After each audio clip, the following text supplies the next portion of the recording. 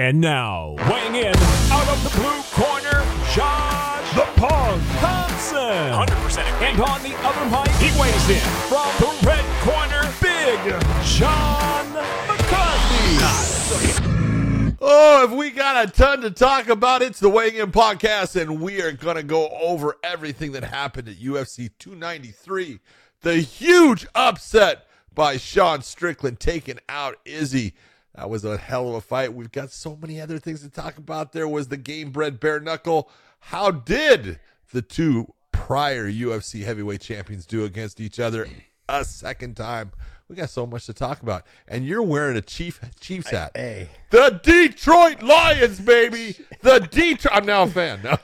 You are the saltiest son of a bitch I think I've ever met. Lions. This guy. Oh, my God. All of a sudden now, it's already there. You went from being a Tennessee Titans fan, a Vegas fan. Oh, man, what fan of you are not? You're one of those. He's a total band. If you guys listen to this, dude, man, John is the biggest bandwagon jumper. No. I've been a Chiefs fan since I was 5 years old. Yes, you have. I give that to you, and you can, I'm totally rocking them after an embarrassing loss. My team is 2-0. That's all I know. Oh, yeah?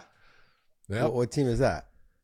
Volunteers. Oh, I thought you were gonna say you're like Colorado Buffs football because now all of a sudden you like Colorado. No, but I thought, hold on. That's par for your course, buddy. Hold on, let's be honest. They're good. I want to say, people can say whatever the hell they want. You recall when Deion went to Colorado when he got that job, and that little speech that he made to those young men, and he said, "I'm coming, and you better be ready." Well, he's got, I want to say, what is it, 73 new kids on that roster? Yep. 73, Josh. That's amazing. Okay. But look at the two teams he played, and he's 2-0. Yeah. People say whatever they want, man. I mean, he's coming. Nebraska had him locked down that whole first half. I mean, his offense was sputtering, and his defense came through. And the week before, his defense kind of had sputtered, and his offense came through. That's whatever right. He's saying between weeks and days and whatever it is at practices, he's getting the fire lit under those young men's asses, and it's awesome, man. It's awesome to see because, like, this one, I guess apparently was a little bit more personal because Matt Rule had said some things about Deion and and this and that about what he did to the program, what he did and for NC2A football and all this other stuff. So he had some things to say, but. I thought it was a great performance. When you're struggling, they still found a way to win. And that first one against TCU, I mean, it was just a great game, back and forth. I mean, it's electric to see. I mean, you got the two-way player, Travis Hunter. He is fantastic. This young man, he's probably the best quarterback, or maybe the second best quarterback in college football, and he might be the best receiver in college football right now. I mean. Have you seen that little movie he did on Nebraska yesterday? He cut across the center, caught the ball, stopped on a dime, choop, choop, whoop, whoop. Two-way. It was awesome. Two-way. I mean, you talk about a repeat of a guy named Deion Sanders. Yeah. So pretty but incredible. I mean, like, this kid plays every snap. Deion, he would play receiver every once in a while, but he wouldn't play receiver very often. This is true. But it's also college. But he also ran back. Deion also ran back kicks. So it's Deion did a little bit of sprinkles of everything, and it's very admirable in what these other teams are trying to do to him mentally. But it ain't gonna get done. Someone who's mentally strong like Deion and understands he's resonating down to his younger men and just telling them like, hey, look, man, I don't lose. Gotta believe. I don't lose. Like if you're gonna play on this team, you don't. Which what surprised me, John, was that the kids that were there at Colorado beforehand, they all transferred out. I know. They're scared. I know, but I didn't get that. Like, if you believed it all, in your talents, and maybe the other kid next to you was maybe touted a little bit higher than you or a little bit lower than you, and you thought maybe he was going to favor his kid that came in from Jackson State, you stay.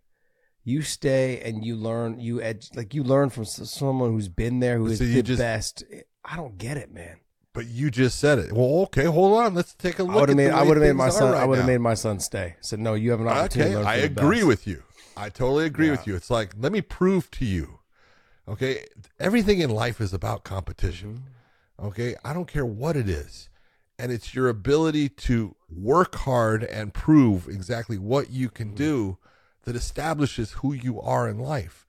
And I look at it and I think all those kids talk to each other, and all of a sudden they were putting this, well, he's just going to play the guys from Jackson State that come here. He's just going to bring in new people. He's not even give us a chance.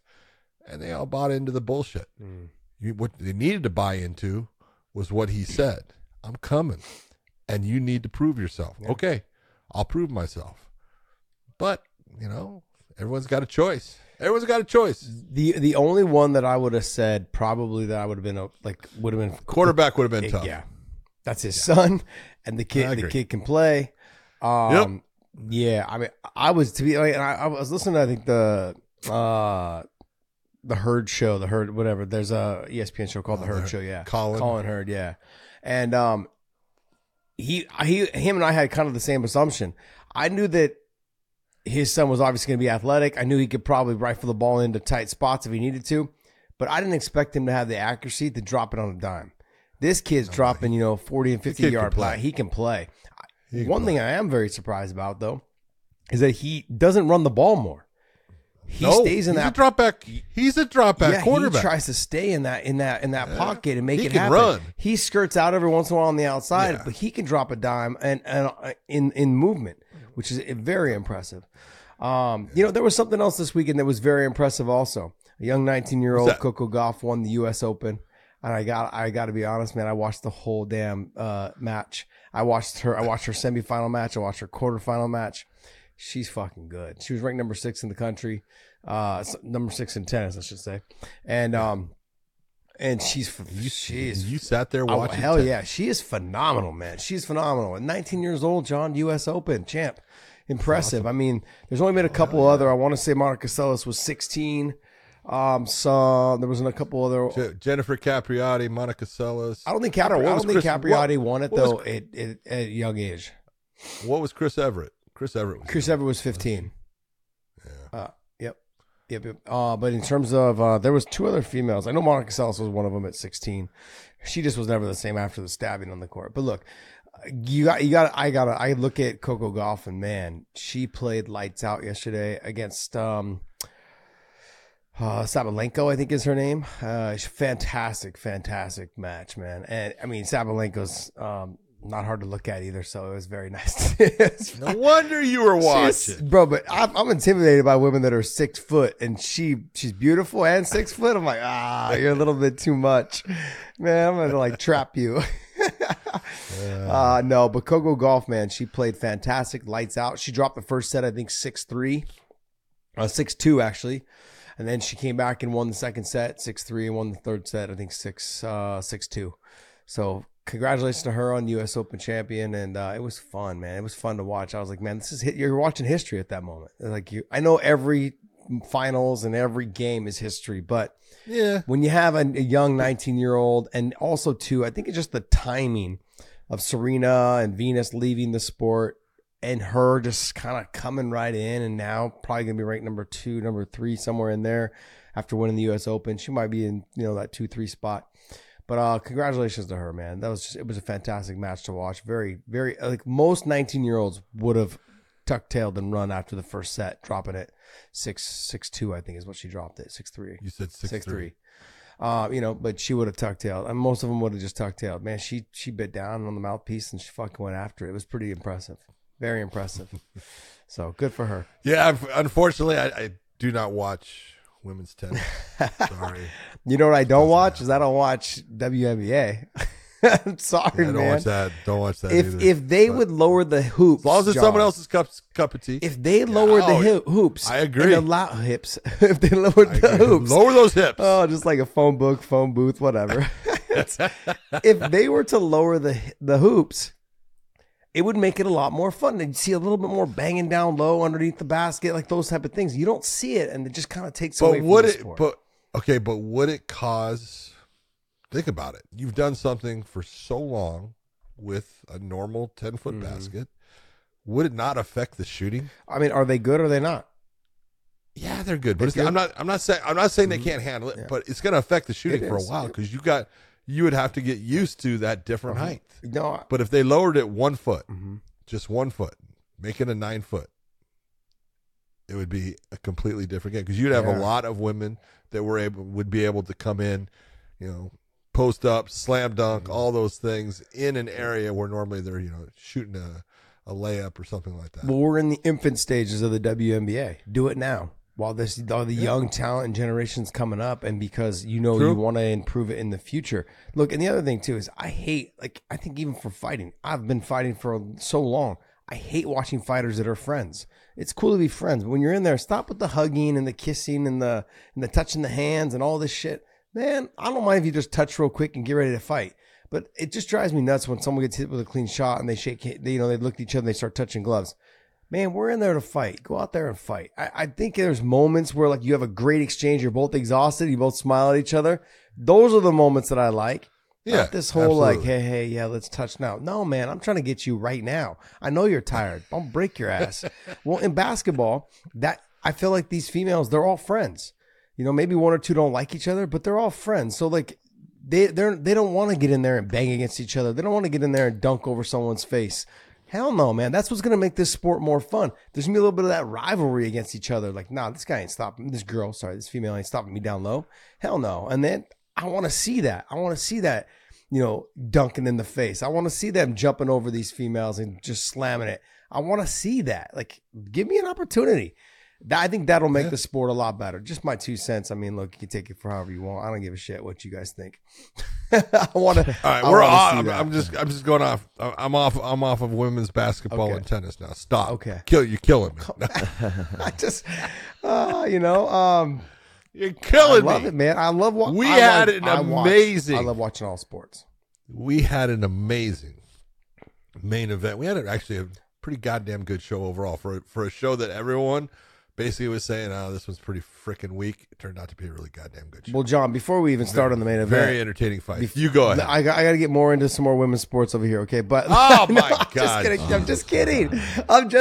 Before we break into the main event, you guys got to hit that subscribe button though on this YouTube channel. Hit that subscribe button down low right there. Hit that little bell too for the notifications. I want to thank you guys for always supporting us. And John, go ahead. Let's talk about the main event. You have Sean Strickland and Israel Adesanya. Go ahead, John. Go ahead. Take it away, buddy. Corona, California, Sean Strickland, you are the middleweight champion of the world. Congratulations, you sick bastard, you. I love it. I thought, dude, you know what? We were talking about it before, and I kept on wanting to say, man, I think he's got a chance to win. I really think he's got a chance to win. But then you looked at it and you go, I don't know, man. Is he so goddamn good in the stand-up? And Sean is a pressure fighter, but we kind of talked about your bets, and I was like, those are the ones I don't like, and I don't like them because I think as the fight goes on, I think Sean gets stronger, and that's not the area. He did everything that he was supposed to do. He was hard to hit. He never really got hit with clean shots, and if he did, it was one. Yep. And that's the big difference. Izzy's got to hit with a combo and hit in numbers, which he normally does and does easily. Sean Strickland looked just phenomenal. And the amazing part of it to me is this. We give Izzy so much credit as far as how good he is. And he deserves it. He's fantastic. He can do so many things. Sorry. He got beat by a guy, Josh. Be honest. When you watch the fight, Sean Strickland boxed. Yep. Now, he threw a front teep kick, and he threw that consistently, and it was effective, and that was the main kick. He maybe threw 3 kicks to the legs throughout the fight, okay? He really didn't attack the legs, but he threw that front teep kick, and he sat there throwing a jab, a cross, and a hook. Yeah. And that was it. That was all he threw. And he freaking, with those 3 basics, as basic as it gets, he beat a guy that is that good in the stand-up, that good of a fighter, that good overall. And that's what just being a guy that can pressure, utilize that pressure, good cardio, and just basics, and believe in yourself. Unbelievable fight by Sean Strickland. Yeah, it was absolutely unbelievable fight. I knew you were going to bring up my fucking bets, you jerk. I'm sorry, I'm an asshole.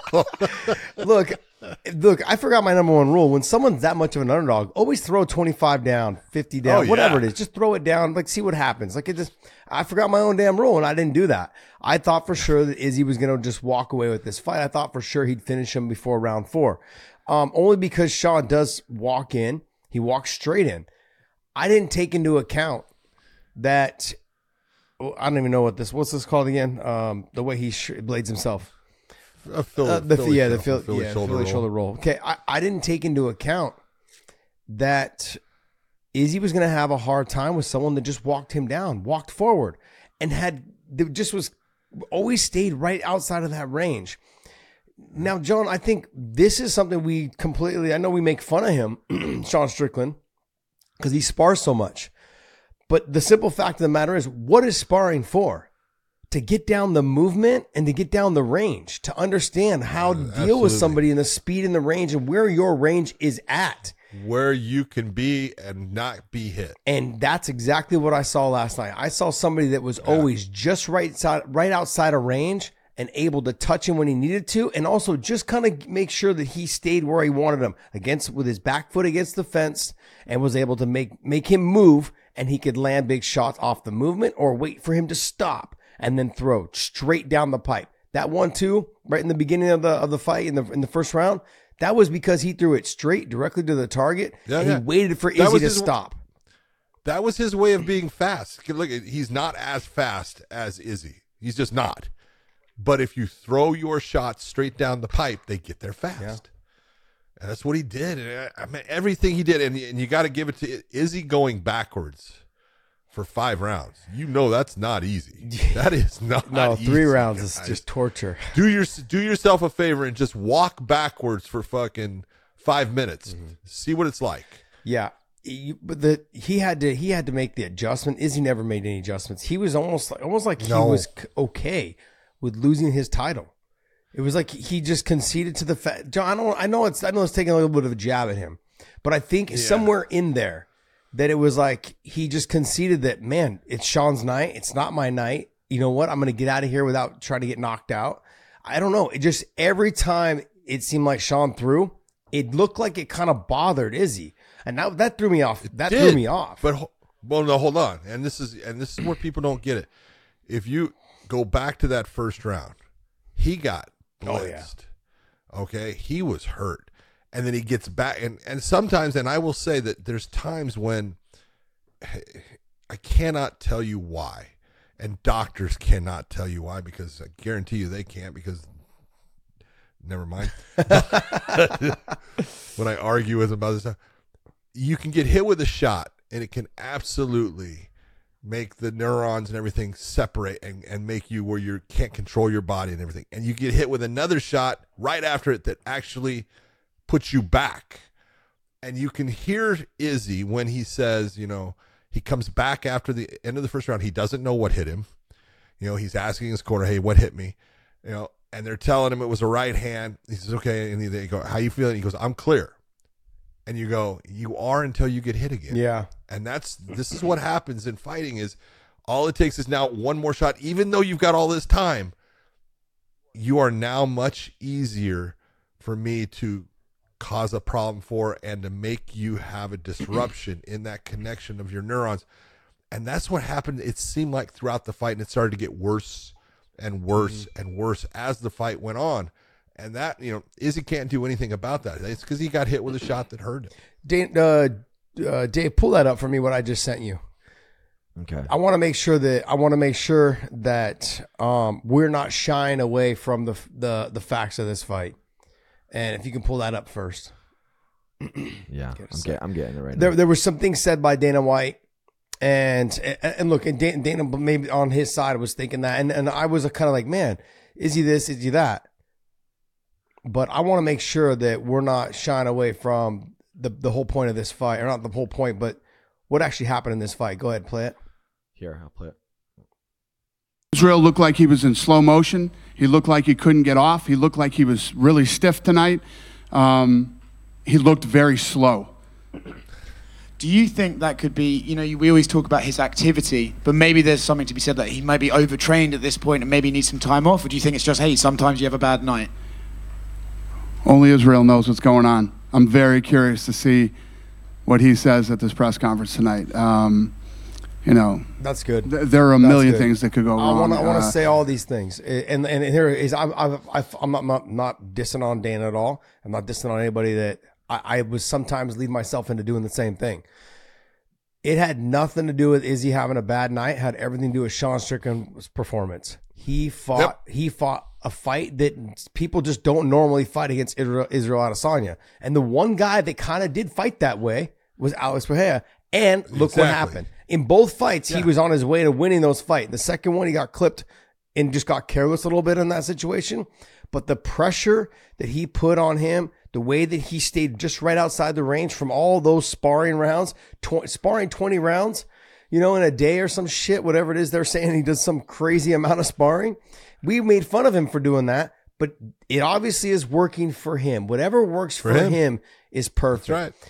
And someone said, I saw someone too say he didn't shoot a takedown. There was one, I think, in the the fourth round, when after Eric Nixick, it was a half-ass shot, but he got into the body lock, and Israel did a good job of giving him the hip and the shoulder shrug, a little over whizzer, and was able to get out. Why waste all that energy when you're judging the range so well and keeping that distance and making him move? Just remember, Strickland understands that when you're moving, you can't sit down on your punches, and I'm keeping you pressured. Your back foot against the fence. You're stumbling with your back against the fence because you're not used to this type of movement, this type of pressure. And every time I land, it gives you flashbacks of that first round when I clipped you and dropped you.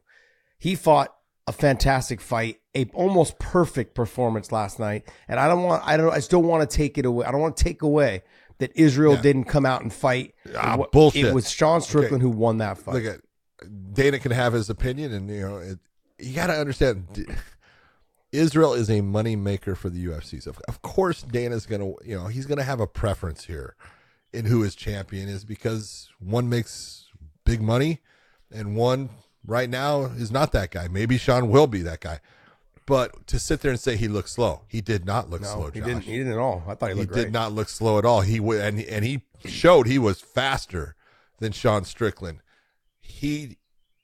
The guys that give Izzy problems. Izzy is a fucking 6'4", 185-pound fighter. He's got a very long reach, but the guys that give him problems are guys that can match that, as far as he cannot basically big brother by putting his hand out, which he does all the time, and managing the range and deciding when the engagement is going to occur. When he can do that, he's unbeatable, because he's so goddamn gifted. He couldn't do that against Alex. Alex crushed that on him and gave him problems. And Sean, in this fight, crushed that. Well, he was unable to control that range. Sean kept the pressure on. He tried. He was working to try to control the range. And every time, Sean just walked right through what was his gauging meter of his arm and everything, and just put shots on him that made him have to reset. Nah, man, it's Sean Strickland. Izzy did not look overtrained. If he looked overtrained, he would have been much more tired, because he took a ton of shots and he was moving backwards throughout. He was the guy that was putting out way more energy in that fight. So he was in shape. He was fast. He just got beat by a style and a guy that fought beautifully that night. And give it up for Sean Strickland. Okay, so now let's move on. Where does Izzy go from here? Because we've said this before countless times. Once the blueprint has been laid out on how to beat you, a lot of these fighters will start picking it up. You're great when you're imposing your will. You're great when you're standing at range and when you're not being pressured. Now, if I pressure you and put your back to the fence and you have to move so much, you don't have the power to finish me. Possibly can get one through, the speed, all of those things. Possibly can get it through. But if I just stay defensive and I just walk you down and touch, don't throw anything hard, a very Nick Diaz type style fight, or Nate Diaz type fight, just walk you down, touch, and eventually one's going to get through and I'm going to be able to try to finish you. What happens to Izzy now? Because look, that's 2 losses in 3 fights? Yeah. I mean, I don't see an automatic rematch happening. I can't see Dana that. said that. Oh, Dana's right away. Oh yeah, I think Izzy deserves a rematch. It's like bullshit. Yeah, I don't. Okay, that's 2 losses in his last 3 fights. Okay, Yeah, this is time. And I thought, Cormier said it. I think he needs some time off, and I think Cormier's right. He does. You got to, you need to get away. get away from it a little bit, get recharged. It's tough when you are the guy that, has that title, and we talk about it all the time, having that target on your back.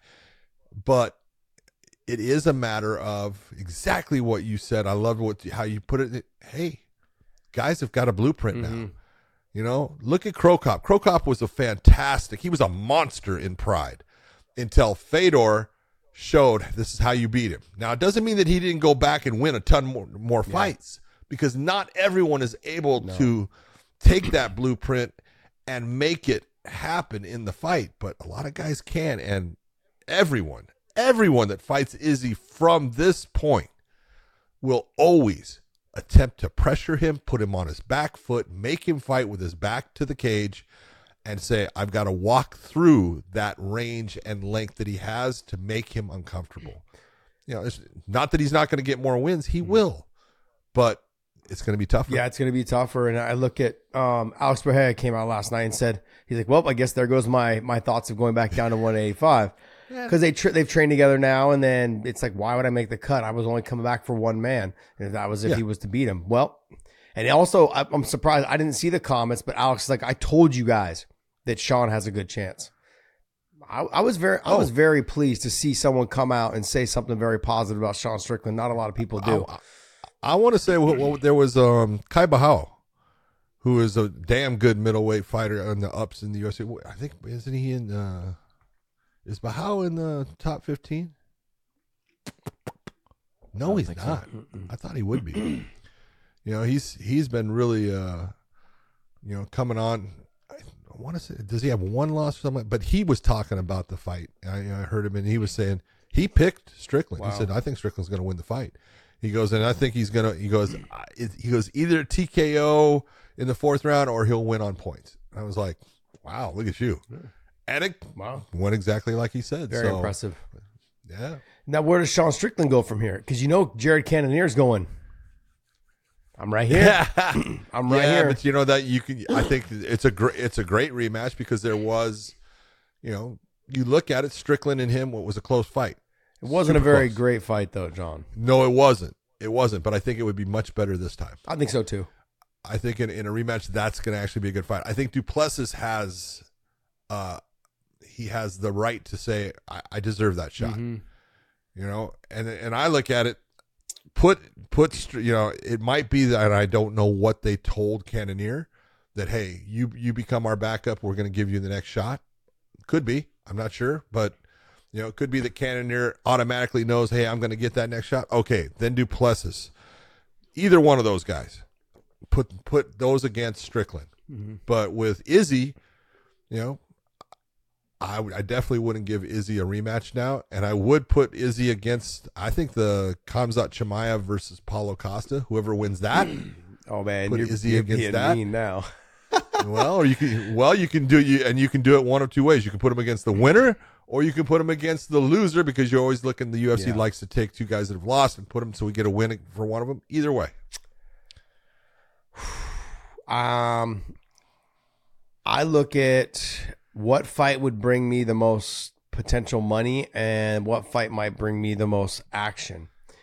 I do agree with you that Cannonier and him, now that they've felt each other's power, now they understand each other on the feet, there'll be less of a filling out process, and then they'll get after it. It'll be a better fight. I agree with that. Yeah. But I think that the fight that makes the most sense and the most action packed will probably be him and Duplessis. Yeah, because Duplessis takes bigger chances. He takes bigger chances. He takes bigger shots. He's also a mountain of a man for that weight class. he's a big strong guy. Dude. I was very surprised. I'm like, damn it. And so it's going to give Sean some problems. I think for the fan, being a fan, I want to see that. He will, but Duplessis is going to find that Sean is a lot more difficult to take down and to be on the ground with than a lot of people think. I think he'll keep it on the feet, but I think it'll be more help. I think he's going to underestimate how elusive Sean Strickland is. Even though he just witnessed what he witnessed last night, he's going to go out there thinking, man, if I touch this guy, he's going to sleep. You're going to have a hard time touching him. That little snap kick bullshit that he was doing last night, but it was effective, and it works. It's effective. It works. That's it. Basic. Yeah. Sometimes you just got to put it up there and just say, hey, you know what? Keep the range. This is your distance. Okay, I'm going to keep you right here. My rangefinder. That jab, it's his little snap kick and then his jab. And both of them were money for him last night that led right into the right hand. Beautifully done. Great performance by him. I could see because Dana came out publicly and said that he doesn't like people that turn down fights. And that's exactly what happened with Duplessis. Because they asked about Duplessis being next. And he's like, well, you know how I feel about guys turning down fights. Fucking hate that shit. So there might be a little bit of that going on. So you may see Cannonier and Strickland next. Or there might be a wait to see if Chimaev and Paul Costa ends up being a great fight. You take the winner of that fight, Strickland, and Cannonier's got to fight either Izzy or Duplessis has got to fight Izzy for a non-title fight. Yeah, there you go. That could be it. That sucks for Duplessis. That's what. Damn. No. As Dana said, don't turn down the fight. Yeah, true. You know, you got to figure there was money that was lost. Yeah, I know. In my pocket, I lost my money last night. They brought Izzy in when Duplessis had his victory stuff. You know, that's all money and everything, and it kind of was wasted. And so I understand the being a little upset, but you can't take the fight away from the guy. He deserves to be right there. I mean, we're not going to take it away. I'm going to give it to you now for a non-title fight, though. It's still that same fight is still there, buddy. Just no title. You said you wanted that fight. Well, here it is now. Now let's see how hard you should have taken it when the title was on the line. No, I get it. But congratulations to Sean Strickland, the new middleweight champ. Uh-oh. I don't want to ruin it. I don't want to ruin what we just did. We did a great job. We'll talk. Remind me though to bring back this conversation with the middleweights. Remind me to bring it back towards the end of the show. Okay. All right. Do you know where I'm going with this, John? Do you know, I knew do you know where I'm going with going. this? Okay. I just wanted to say, I don't want to ruin the moment right now. Yeah. We had Alexander Volkov taking on the Shoey King, Tai Tuivasa, and. You know, man, again, you take a look at this, you know, it's one of those. Tai Tuivasa, he's a tough dude. I love this guy. He is so fun to watch. He comes to fight. He's a lot faster than people realize as far as he's got fast hands. But he's a brawler. And when you take a brawler and you can keep a brawler at length and make him have to take big chances to break into that range that he can be effective with, you know, it becomes difficult, and it becomes now, which one's going to catch who? Who's going to be that one? And most of the time, it's going to be the guy who is in control of the range that's going to be able to catch the guy trying to jump in. Alexander Volkov did a beautiful job in controlling range throughout that fight. He did a beautiful job when the fight finally was, you know, taking it to the ground. That the one that ended it was a nice little right hand that hit Tuivasa. Yeah, the foot was up, so he's off balance. I'm not saying it, but it was still a nice little right hand that actually hit him too.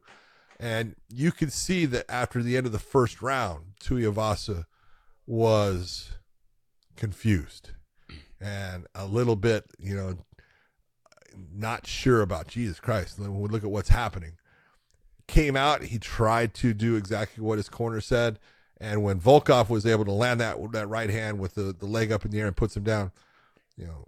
Tuivasa, as soon as he got mounted, and you saw, you know, you talk about all the time, the turtle on his back, and this wasn't guard, it was mount. So you got a guy that's 6'7" with long legs, grapevining you, and putting a lot of hip pressure on you, and he had no ability to get out of there. He took some big shots, and Volkov ends it with an Ezekiel choke, something you don't see all the time, but hey, it's effective. Hey, trust me, when you're using your body weight and you have that hand under and you're pressing down with that in the throat, it can absolutely take your breathing away. And finally, Tuivasa had to tap. There was a moment right when that Ezekiel choke was being put on. I was like, Laura Senko, do not save DC from this. Go ahead. Let's hear what he calls it. Let me hear what DC calls this move.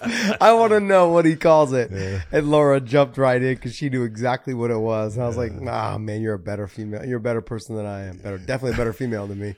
But way better female than you. It was just funny. I was like, man, DC's going to say something. He's not going to. And she jumped in. He's in it. But that position and that move and that technique with no gi, it works more effective with guys that have long limbs. And it's very hard to get if you don't have, you know, if you got T-Rex arms and you can't get it in there all the way. So it's very difficult. But look, great performance. I was a little surprised by the cornering until it actually started happening in the second round when Tuivasa's corner said, "Hey, you're killing him with the leg kicks." I'm like, they don't look like they're having that much of effect. No. But then in the second round, he came out and he landed 2 really good ones right off the bat, and I was like, "Oh wait, he is there is an effect there." And so it just he wasn't setting him up, he wasn't moving his head offline when he was throwing them. Boy, not at all. And so that's what led to him getting hit with a nice shot and then getting dropped. And then what really does surprise me, and I've said it, heavyweights are normally turtles on their back. You know, it doesn't matter really. There's a couple standout guys. You know, I'm sure the young kid Almeida, I'm sure he's not a turtle on his back. You got Tom Aspinall. You know, Curtis Blades will not be a turtle on his back. He's trying to, you know, he's a wrestler. They'll figure out a way to get up. They'll scramble. They'll give up position, a lot of these guys. Just the basics of grappling.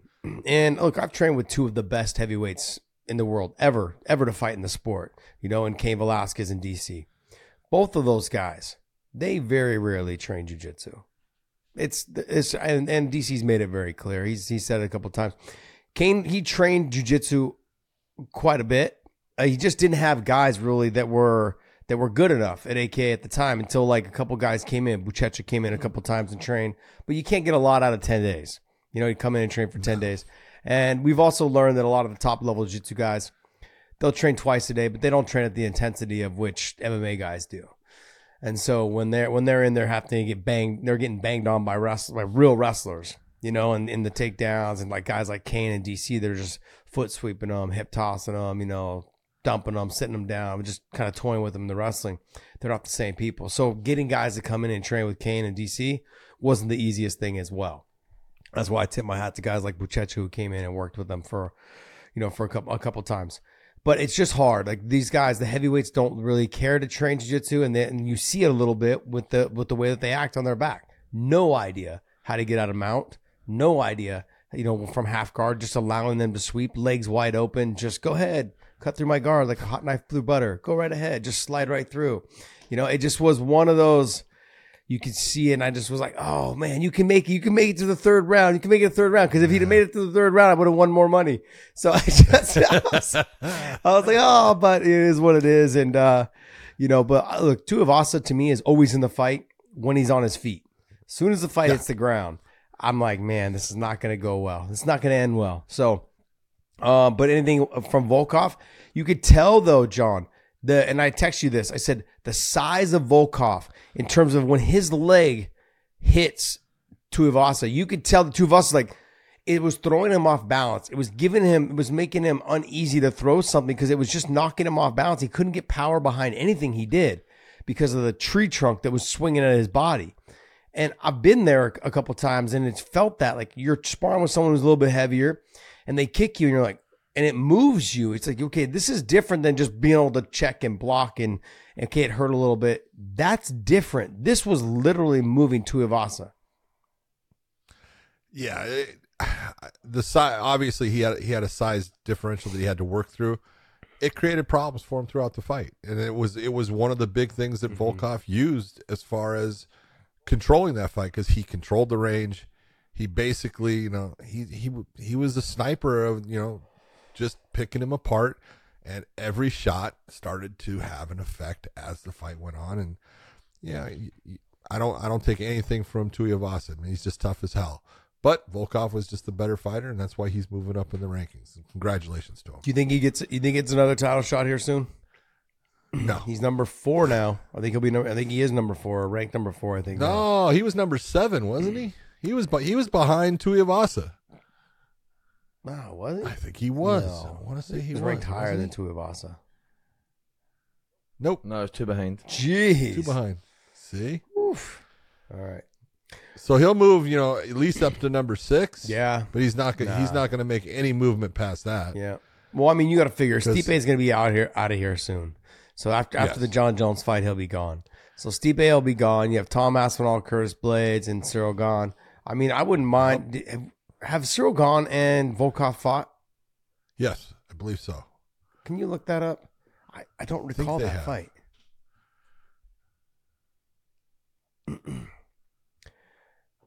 Yeah, 2021. Gone one by decision. Oh, okay, 5 rounds. okay. Got it. 5 rounds. So it was a main event. Yeah. Interesting. Yep. Okay. I don't recall that fight at all. Like, none of it. So, all right. Well, hey, next fight. Oh, I tell you what, this is a great fight. Just a great. And I told you, I said, look, Santos, I've watched him fight. He's good. You know, and I watched it when he fought. He fought in the LFA when I watched him, and I was like, damn, that kid is fighting. He's throwing crazy flying knees and stuff at times, but 125 pounds, you look, you go, man, he kind of does look like a small, you know, Charles Oliveira as far as some of the crazy things he'll do. He's comfortable. Going up against Manel Cape, who we know is super fast, very talented young fighter. You know, came out of Ryzen and getting better with every fight. Man, these guys put on a performance. This was a great fight. I thought Manel at times was just looking so slick. Some of the things he was doing and the counters that he was landing. And then Santos would come back and he would throw big shots and land and hurt him.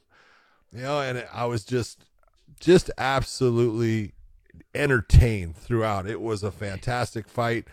I thought Santos proved himself, you know, he got the loss as far as, you know, he's no longer undefeated. He went up so far with this fight. The UFC is going to now look at him and he's going to get ranked, I think, off of this damn fight. And you're going to expect big things. And he's even better than I thought, because I thought when I saw it, I said, look, he's good. I've seen him fight, but Manel's just too good overall, and he's going to probably get rid of him probably by the second round.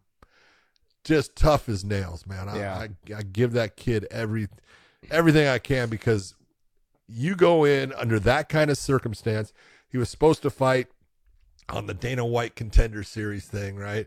You get this opportunity. You've got media. You got all these things that, look, you never really had to do before. It's a different type of media too. You know, yes, he did things when he was fighting in, you know, some of the small shows of the LFA, but nothing compared. And you're on this stage. That takes a ton to be able to handle that and not let it affect your performance. He didn't let it affect anything. He just went out there and he performed. He fought his ass off against a guy that's really good. And he walked away, I think, as a winner, even though, it's a loss on his record. Yeah, it might be a loss on his record.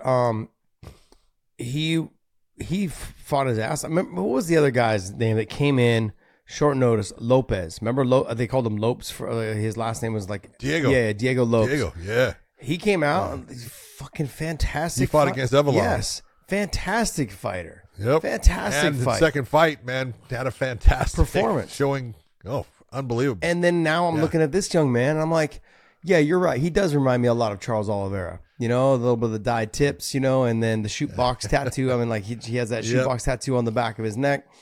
But everything he did was very Charles Oliveira-esque, I should say. Had a very good push kick, kind of stood a little bit upright. I was surprised he didn't try to get more to the clinch every once in a while, but he was doing well. He was doing well with the flying knees, doing well with the push kick, doing well with his combinations.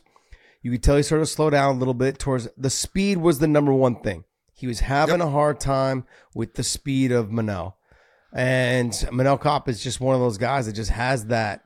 He gets in, gets out. He's got that ultra fast speed. I mean, that's sickening speed. And what makes him even more feel like you're fighting someone who's more fast is that he's able to hit the corners. So when he threw, every time Dos Santos threw, he would dip out to the side and throw a little combination off of that if he was able to make you miss. And that is one of the most frustrating things, because it really is like that Chris Tucker, like, which one of y'all motherfuckers hit me? Which one of you hit me? You know, and just, it does feel like that in there, and you feel like you're getting hit from 3 or 4 different people. But he fought his ass off. I admire what he did last night. It was very, very inspirational. I got to be honest, man. It was fun to watch, and to me, this was fight of the night. This was definitely fight of the night. And then to hear I guess Manel had said something along the lines that, like, hey, like, you know, like, I'm better than him everywhere. Yeah, you are, but there was moments in that fight where you got in trouble. And realizing, I think in the beginning, after the first round, that this kid's not what I thought he was going to be. He's better than I thought he was going to be, and I've got to be a little more cautious. Which I loved in that third round. They literally were just standing toe to toe and just banging it out for the last probably 40 seconds, 30 seconds. Great fight, great performance. I know, like you said, he came up short, but nothing to be upset about. You know, this is one of, and this is just another viewing for people to see. You know, when we sit there and we talk about, look, there's so many good fighters out there, guys that can step right up and can fight with anybody. You know, and he would get killed in the UFC. Please, this is how good the fighters are out there, and you get guys like this that never fought in the UFC and put on a beautiful performance. Yes, he lost, but he lost on a judge's decision, and man, it was not an easy fight. No. This was a tough-ass fight and just incredible action back and forth. And so, people should just start taking note and saying, hey, man, I can't wait to see all the people out there that I don't know about that are so good, because they're coming. As Deion Sanders is, they're coming. Yeah. I'm excited to see him fight. That division needs a little shake-up. Not shake-up, it needs a little spice in there. We need to sprinkle a little spice in there. We got some spice now in there. So good for him. Good for this young man. Happy for him. Next fight. Justin Taffa taking on Austin Lane for a second time, based upon the eye poke that happened and ended the first one. And it started off with an eye poke right away. I was like, oh, you got to be kidding me, man, right? But, Taffa just... okay, we're good, and I'm not going to let this go to have another chance. You do put your hand out, I'm just going to punch you in the head until you fall down. And that's what he did, and I mean, he just put him out. Big time knockout by Justin Taffa. What did I send you, John? I send you a little GIF of the Russian from Rocky IV.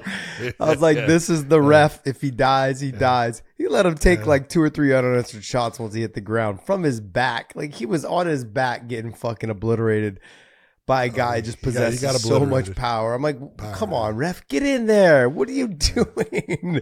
Well, then there's this canvas, and there was an open area where there was none of the sponsorship stuff. I'm just going to leave him embedded into it. I was like, jeez.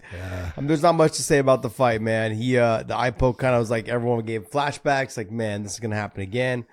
Came out, fought, and then it came down to just, it wasn't that it wasn't going to happen, the KO. It was just when it was going to happen.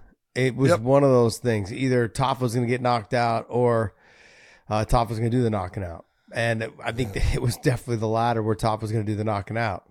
And so, no doubt about that now. Yeah, there's no doubt. And you could tell that Austin looked a little uncomfortable on the feet as he started feeling a little bit of those shots land to the body, the shoulder, the back, whatever it was. Like, oh man, this guy hits hard.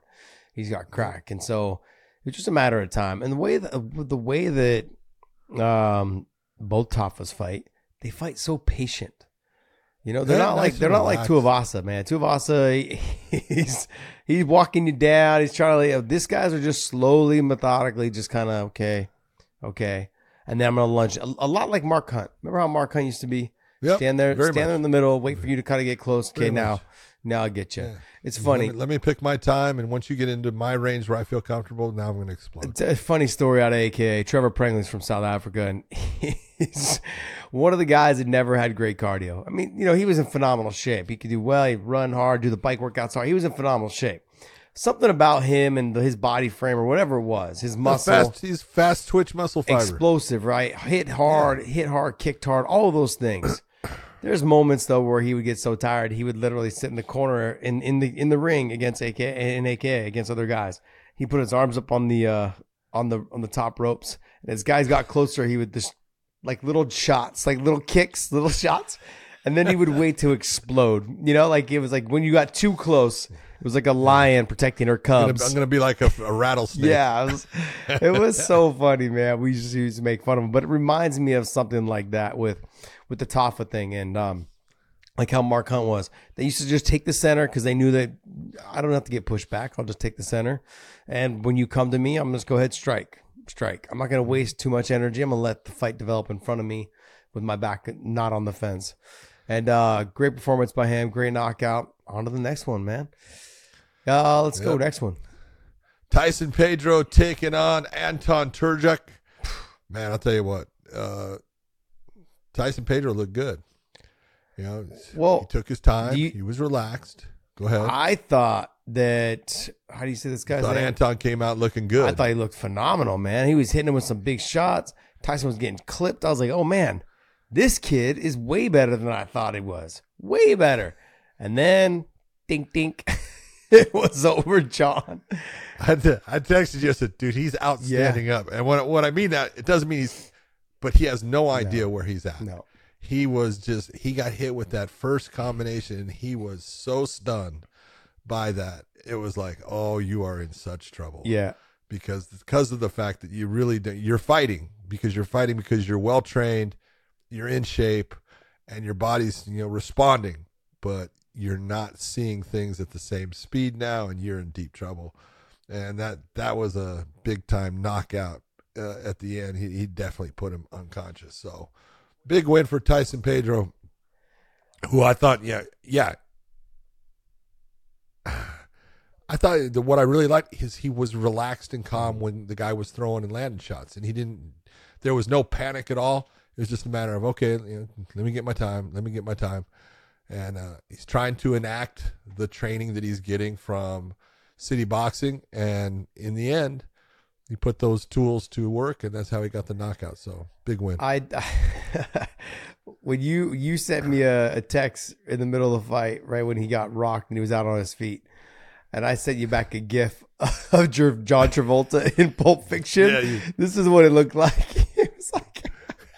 He's like, wait, where am I at? Like, he just got clipped. What happened? What happened? Am I supposed to? What's going on? What's going on? This is what we do during the fight. During fights, this is what John and I just the whole time. Oh, man. I'm over at a friend's house, and it's like one of my friend's birthday, and we got kids running around and everything like that. I'm watching the fights on my iPad we're eating some Babe's chicken. Have you ever had Babe's chicken? Dave, you ever had Babe's chicken? No. You have to come. You got to have it here. It's pretty damn good. It's a fried chicken, and I'm not into fried food.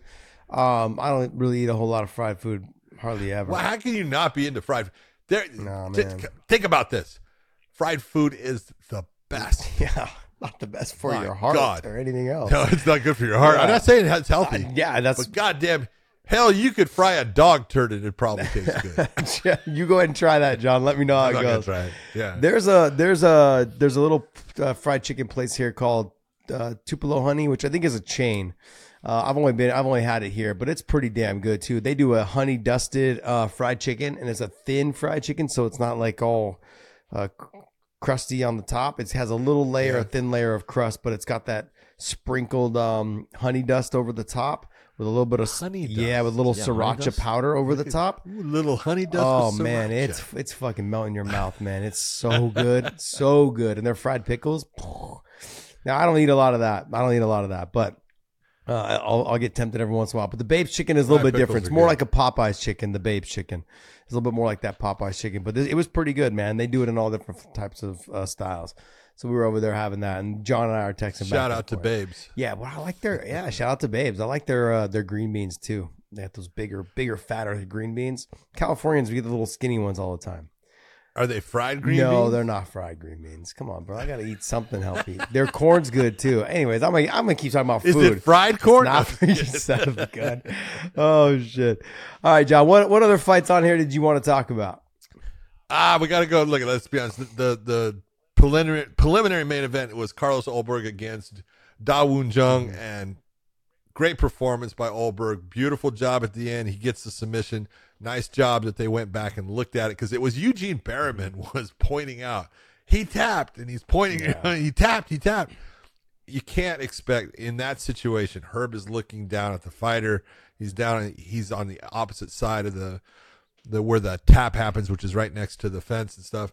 You can't expect Herb to see that. It's understandable why he missed it, but he did tap. They went back on replay, and this is what replay is meant for. Don't have so much of an ego that you say no and you don't go to it. Herb did exactly what he was supposed to. Let me go to the replay and find out. I go to the replay. Mark Goddard's on the replay. He says, yes, he did tap. good. We have a finish by submission at 4:49 of the third round. Way to go, because look at Olberg was going to win anyways, but Olberg now has a submission win. Yeah. That's nice to have on his record. It makes him feel good about he went after it. He got that finish.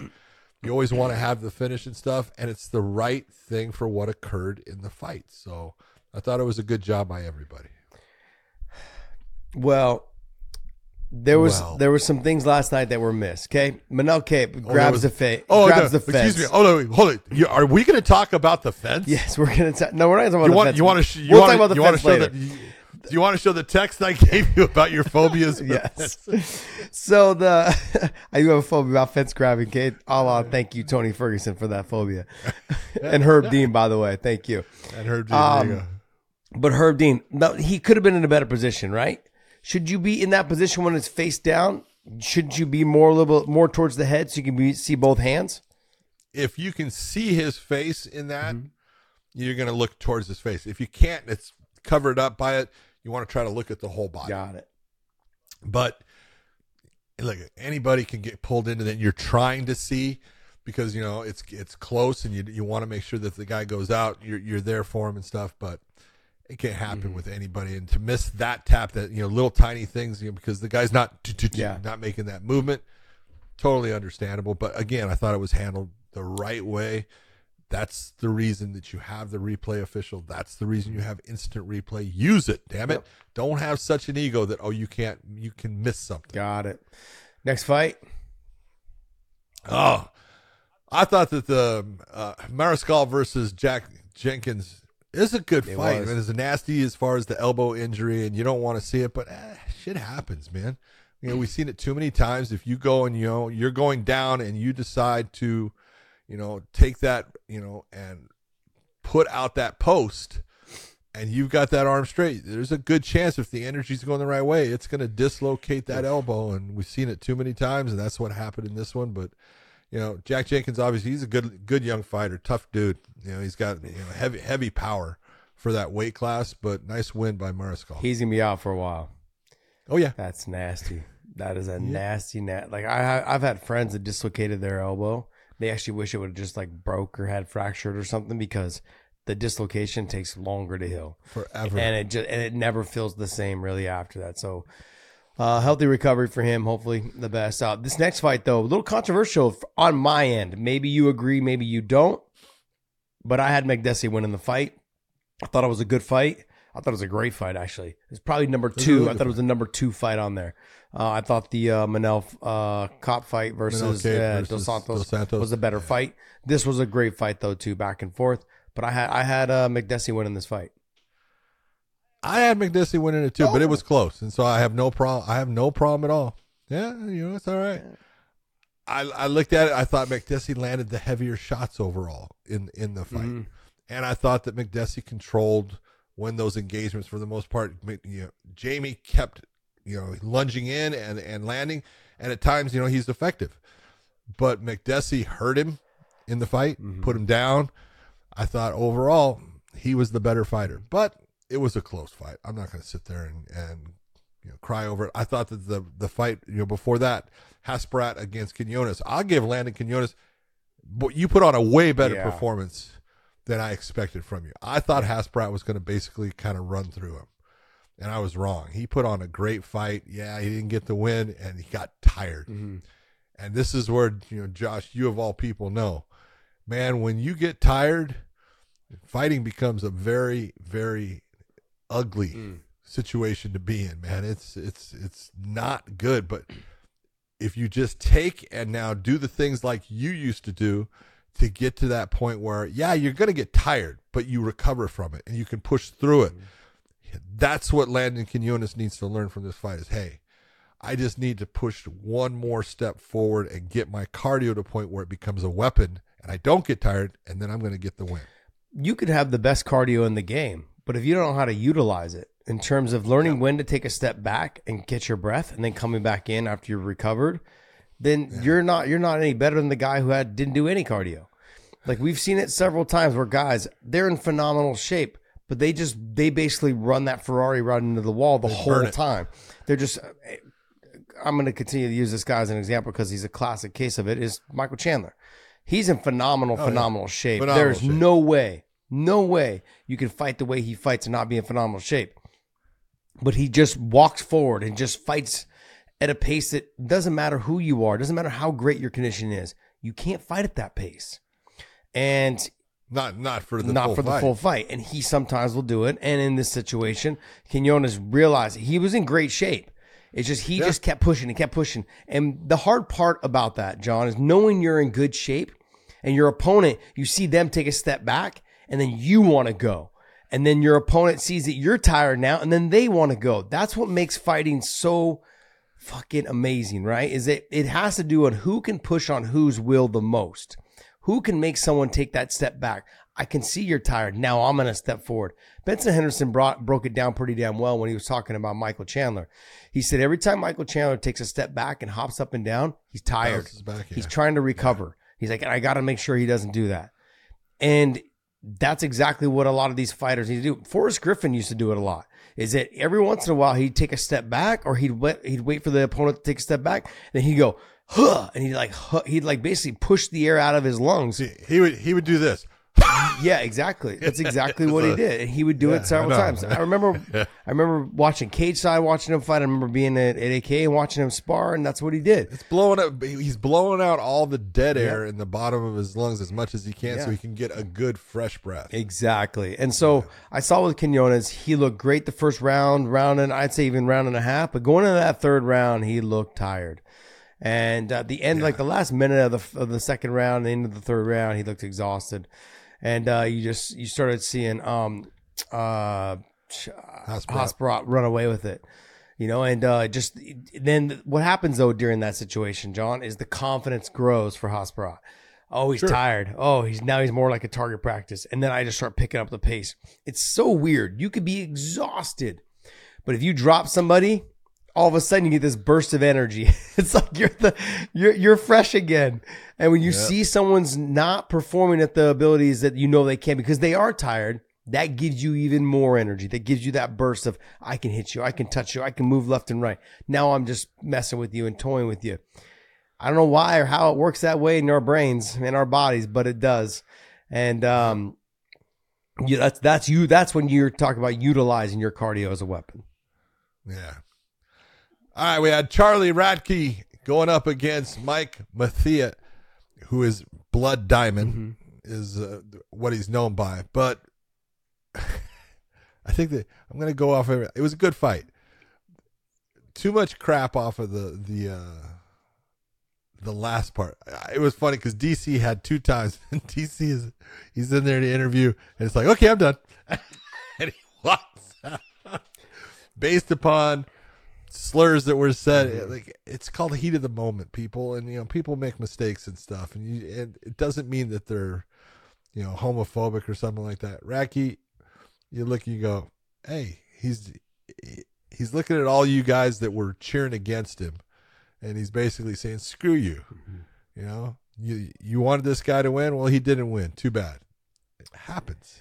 I do like the fact that Dana, he sticks with we don't tell people what to say.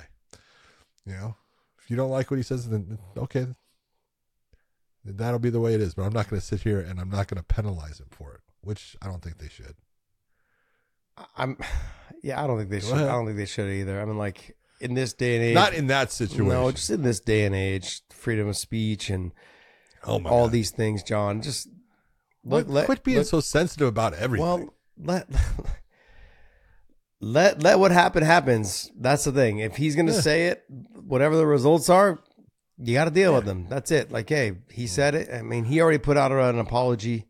Came out right after. I mean, I saw it on social media everywhere.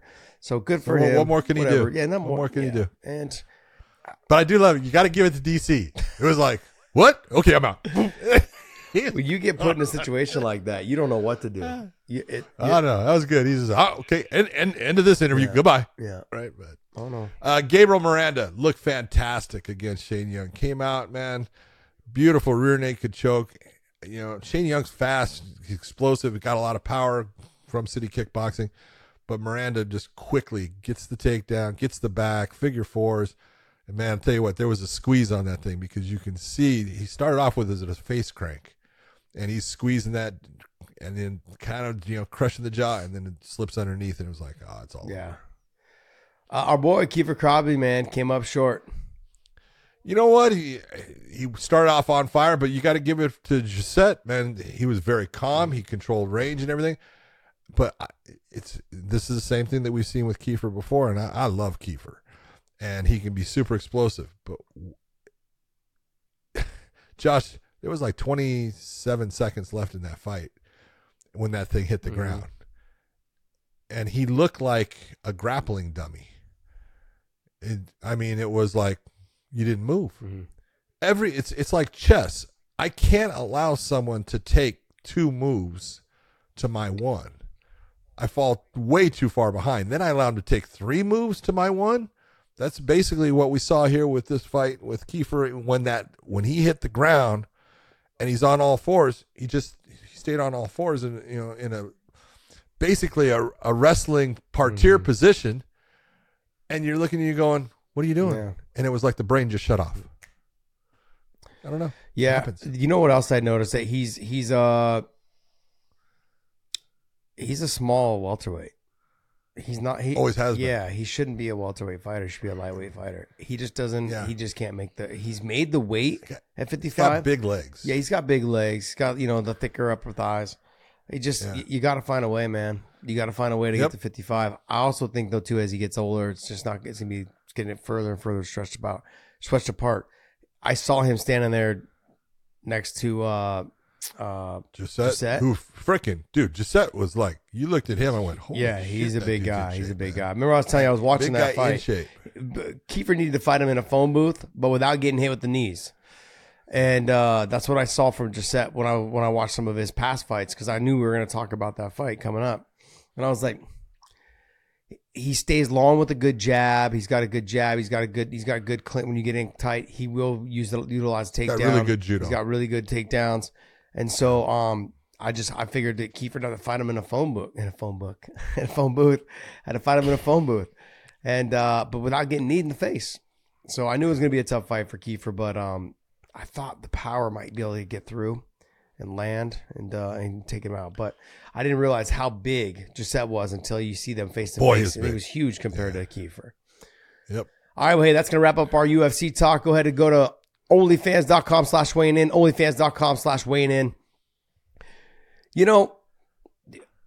Following us over there is I know it seems like everyone talks about it's a little bit more of an inconvenience, but everything that's going on, I think, with a lot of these other paid platforms, this is a good way to kind of have a backup in terms of a program or a page for you guys to get extra content from us. And you never know these days. I mean, I've had some friends that have had their YouTube channels basically turned off.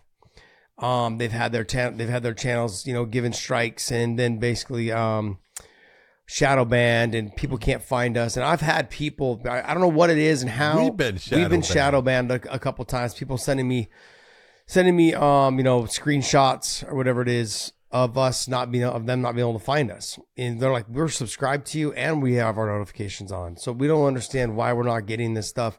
And so I think for a lot of people that have podcasts these days, what you're finding is that they're distributing themselves a lot more on other platforms. For us, OnlyFans is a platform that has the most people across the world on it right now, in terms of, there is so many people, and the number one site that spends the most money is OnlyFans, more than Amazon. There more credit card swipes are done through OnlyFans than through Amazon. That's crazy, because I know a lot of people have wives. Johns has a wife. I've got one. They end up spending a lot of money on there. John's like, you son of a... Hold it. On OnlyFans? Yeah. No, not on Amazon. And so it's it's one of those things. This is another, as we're starting to get more into this, I'm looking at OnlyFans it is a good way, a second tier platform for us to be on, outside of our YouTube, outside of our audio listens on SoundCloud, Google Play, Spotify, iTunes, all of those things. So you can find us on all those locations. Also, make sure you guys subscribe to us, because I know we don't talk about it enough on our audio platforms. We're available everywhere, so you can listen to us in the car. We appreciate that. We want to thank you guys so much for continuing to support us. Our subscription over to OnlyFans, it's free. So don't worry about any of the other stuff. Just Then we'll always be. Yeah, we'll always be free, I believe. There might be a couple little videos in there that we might put out for donation, I think is what they call it. But yeah, it really just comes down to all the content we put on there will be for free. Just trying to set up a second platform, onlyfans.com/weighing in. Subscribe to us over there. All right, Dave, what else you got for us? Gamebred MMA. Oh, that's right. Yeah, we did have Gamebred MMA coming to you from Jacksonville, Florida. Junior Dos Santos taking on Fabricio Verdum for a second time. And now we know exactly why bare knuckle boxing is tough. Well, guess what? Bare knuckle MMA is just as tough. Yes. And Fabricio's face kind of showed the results of that. Both guys came in there. I thought Dos Santos did exactly what he was supposed to do. Stay on his feet and just pick him apart in the stand-up. That was what he did. It may not have been the most exciting fight, but if you were, well, I'll tell you what. Again, if you're Junior Dos Santos, that fight went exactly, except for a second knockout of him in the first round, like he got in the first fight. That fight went exactly like you would want it to. I just did my thing. I took my time. I was patient. I let the fight come to me at times, and when he got within range, I popped him. And that's what happened throughout it. And he wins a really nice. I don't know who in the world the judge was that gave a round to Verdum, because Verdum didn't. No, he didn't win one round. I don't know. I'm sorry. Yeah, it was a nice 30-27 across the board for Junior Dos Santos. Yeah, and to think that there was some. Verdum had some chances on the ground too. There was one time where I believe Verdum got dropped. I think it was in the first round. He got dropped. Junior jumped on top of him, started trying to land the big shots, couldn't get it. Round ended. I believe the round ended. I think it was. Good fight. Like in terms of, exactly like what you said. He fought the fight that he needed to fight to get the win. Absolutely. I've already got a knockout over this guy. I don't need to do anything else. Just keep the pace. Keep in range. Every time he gets close, try to land a big shot. And Verdum is not the same as he was when they fought the first time, or even before that, when he was tapping everyone on the ground. It's hard to move your body. Doesn't matter. Look, and heavyweights have never been great at jiu-jitsu. He's one of them that has been, though. Yeah. But it's very difficult. As I get older training jiu-jitsu, it's hard to put my feet and my legs in positions that and my arms. Knees don't bend the same way. I was just drilling a move with a guy the other day, and my shoulder going above my head. It's just not the same anymore. It hurts sometimes. Like every once in a while, go ahead, say you'll get it. You'll get that little pop. Like you'll get that little doop doop. Like it moved. You get more than one pop. Yeah, sometimes, especially on my back, man. Like guys, like they'll get side control on me, and I'll go to roll, and you'll hear your back go. You're like, oh, what the hell is that? But like I said, the fight wasn't the most action packed, but it went exactly the way that Junior needed to go to get the win. And and I gotta be. This is what I believe. This bare knuckle stuff is catching fire.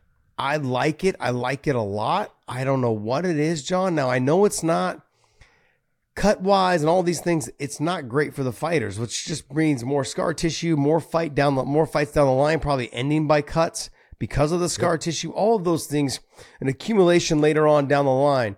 It may not be as popular because fighters their careers will be cut short because of the damage to their face and all the cuts on their face, all of those things.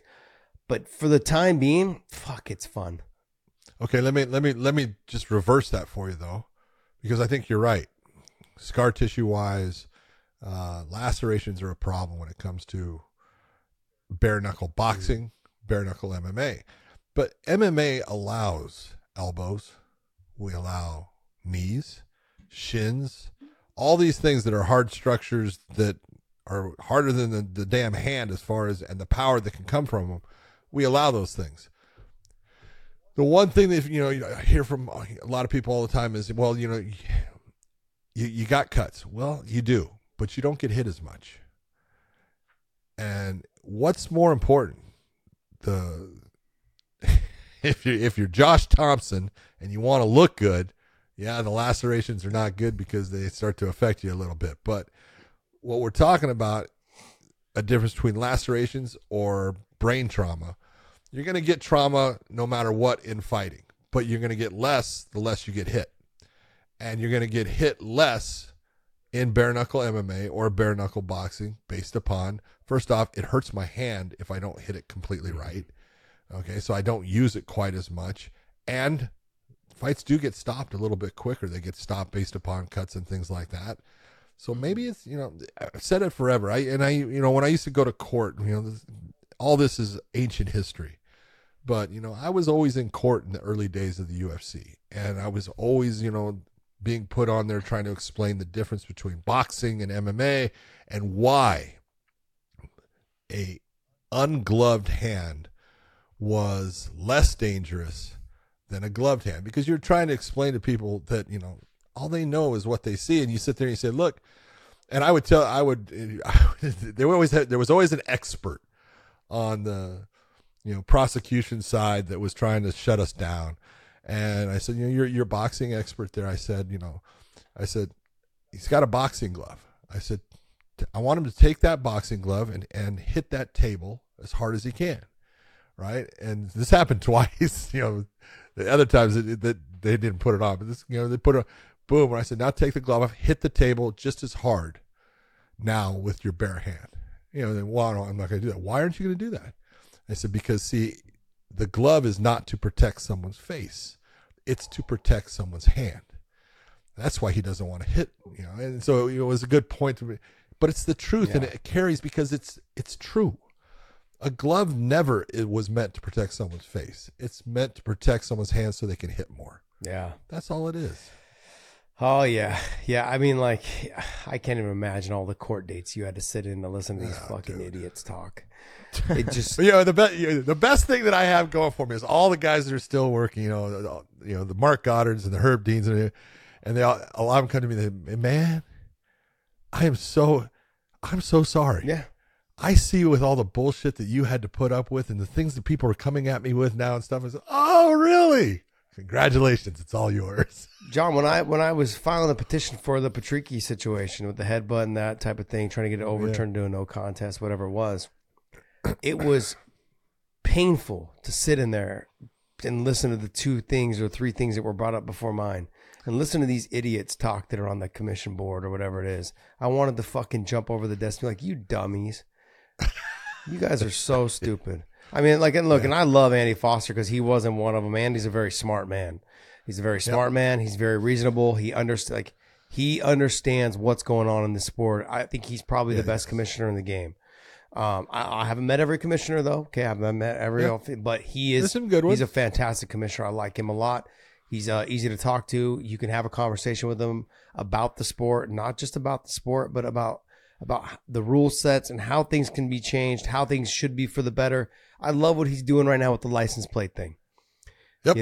I told you, if I talk to Andy all the time. Yeah. Andy calls me, and sometimes I call him, but we're always talking. And I told him, I said, hey, when you get your license plate thing, I said, do me a favor, get me one. Yeah.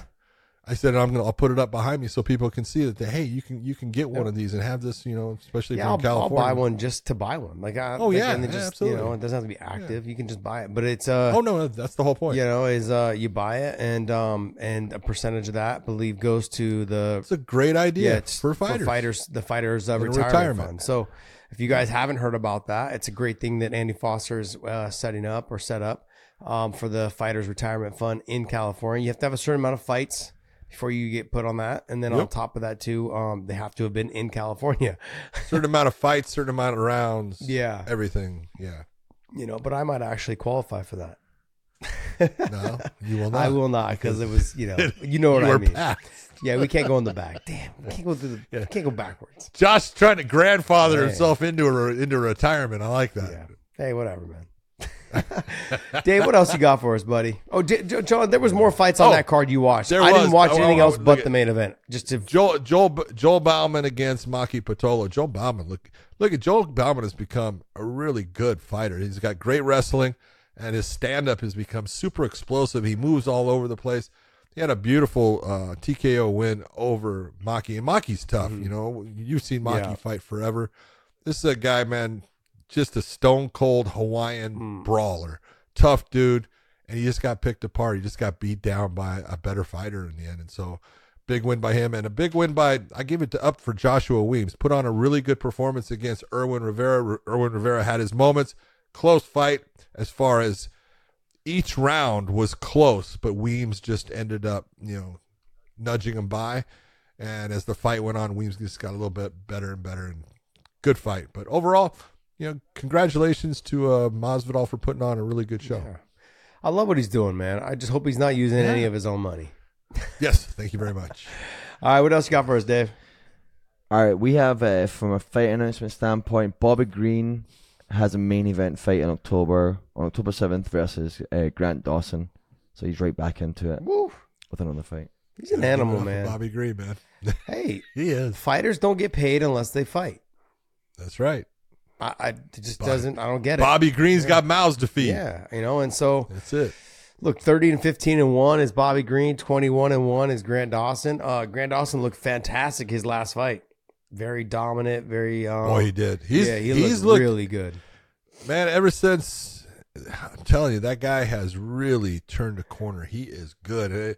I want to say long ago, a very short time ago, I would have said Bobby Green's going to be too much for Grant Dawson. Yeah. Not too sure now. Grant Dawson is freaking good. But we say this every single time. Bobby Green looks like he's the easiest guy to beat. Yeah, and then he looks like it. And then you get out there, he's fast, he's accurate with his strikes, he's hard to take down. He's got good wrestling. People they forget really because good he stands so much. They forget he's got good wrestling. Yeah. And he's good at keeping his hips away. He's good at, getting takedowns if he wants to, he needs to. He's fast. He's accurate with his striking. He does his. He's hard to hit. He's the best person I've seen in MMA do the Philly shoulder roll. He's fantastic at it, man. So I'm gonna lean towards Bobby just over the overall experience of being in there and making it a dogfight. But I think that first round is gonna be hard for Bobby. That first round is gonna be difficult because Grant Dawson still young, still coming. He just doesn't know what it's like. Okay. I look at it differently. I think the first round is Bobby Green's. Ooh. But if he doesn't do enough damage and he doesn't, make Grant Dawson go, holy shit, Grant Dawson's the train's going to keep rolling and it's going to start getting faster. And so, I don't know. Yeah. It's a great matchup. I love the fight. So can't wait to see that one. Yeah, we're going to see. I guess that's what it comes down to. It's going to be a good fight though. Main event, where it's going to be at October 7th. Oh, so that's coming up real quick. Yeah. Oh, yeah. Shit. 1 month. Yeah, 1 month away. Damn. Well, Bobby always comes in shape, man. Good fight. And who did Grant Dawson fight last time? Who did he fight? He had a great performance, though. He did. He had a fantastic first round submission, I believe, right? Was it a first round? I think it was a first round submission. Really? Yeah. Wait. Ismagulov. Oh, no, it wasn't a first decision. Jeez, Josh Thompson. Ismagulov, that's right. Yeah. Dun, dun, dun. He got the round three submission. I think that was Ismagulov's second loss in a row. Got it. Yeah. Got it. But it was. All right, hey, win over Mark Manson. What else you got for us there? We have Conor McGregor calling out. Conor's calling. Hold on, stop. Conor's calling out someone. You got to be kidding me. No way. Conor's taking on the entire roster. I love him. Conor says about Volkanovski, ask my bollocks, that little sausage Volkanovski is no way pound for pound number one. Silly. That's quick work for me, 100% accuracy work. Readable, hittable, hurtable. I like he has this title it's hard to read Conor's tweets. I like he has this title, though. I like he has this title, though we should fight at some stage, so the featherweight goats will have all faced off, and let there be no debate. Volk says, let's do it, UFC 300. Hold on, did he say featherweight goats? Josh, I want to ask a question. Can you be the featherweight goat if you won the title but never defended it ever? No. Okay. To be the GOAT, you have to beat the GOAT, and he did beat the GOAT. Here comes Mr. Interim title holder. Yes. This is Dave's way of thinking.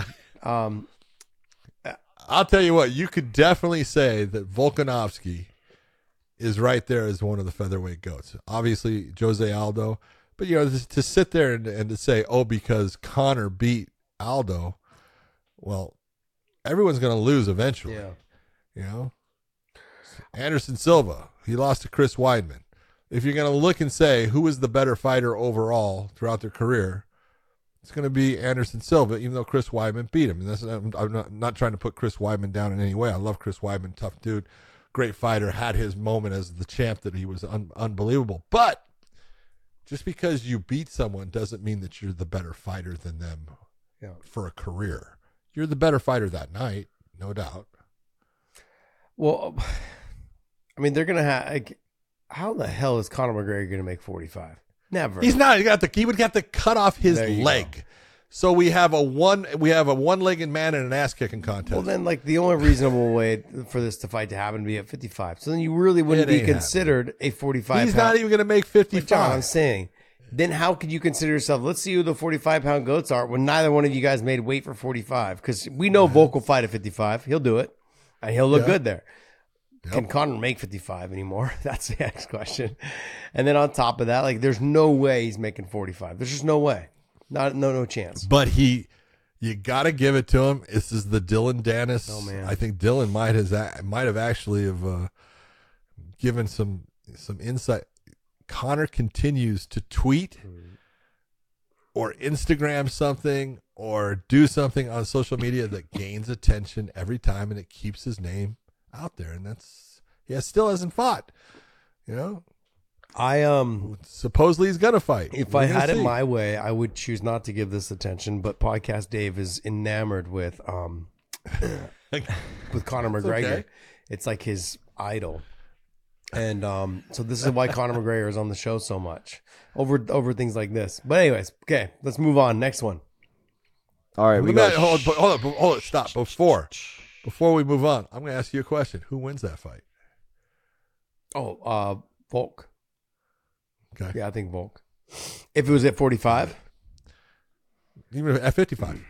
Volk. For sure at 55. Okay. For sure at 55. If it's at 45? Well, yeah. I got caught up in the whole. Conor can't if make it was 45. At 45, are we talking, is it the old Conor? The one that fought Jose? Or the one that... Do you remember what Conor looked like on weigh-in days? Because back then it was when he was making 145. He looked like he was coming out of he was starved. Looked like he was on a mountaintop with no food forever.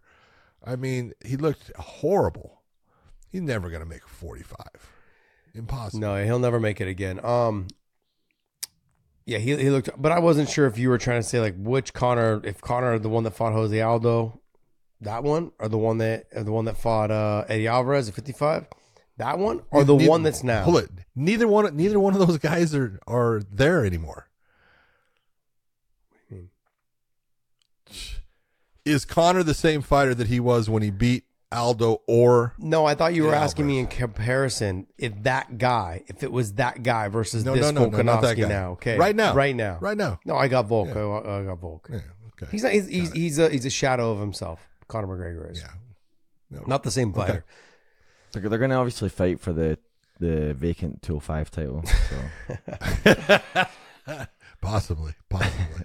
All right, next one here. We have O'Malley saying he wants a boxing fight with Gervonta Davis. Well, it says Marlon Vera reacts. Hold on. Yeah. Sean O'Malley said he wants a boxing match with Gervonta Davis. Yeah, that's the biggest mistake he can make. If you want to see Sean O'Malley in a boxing match against Gervonta Davis, and because you think he can win, stop. Please stop.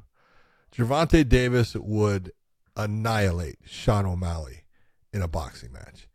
It would be face down, ass up. And I love Sean O'Malley. Please don't. This is not because Sean O'Malley is a phenomenal MMA fighter. He's not a guy that is specialized in the sport of boxing, which Gervonta Davis is. The dumbest thing that could ever happen for Sugar. No, just it's a money grab. I mean, we'll leave it at that. Okay. A lot of these MMA guys are reaching out for the money grabs. I mean, I would have thought he would have picked somebody different though. Jesus Christ, please. Yeah. I mean, if you want to say, if you would have said Ryan Garcia, Okay. all right, you know, Still, he's not going to win that. I get it, but I'm saying though, like this guy, Gervonta Davis, he's just gonna walk you down and he's gonna land his big shot, and he's gonna slap you, like he's just gonna slap rock you. Just gonna be, you're gonna end up face down, ass You'll up be counting the sheep in a boxing ring. Now, I'm not saying the same thing wouldn't happen with Ryan Garcia, but I also think with Ryan Garcia, there's the speed, the reach, all those. I get it. But the power, Ryan Garcia still has power, but not Gervonta Davis power. Yeah.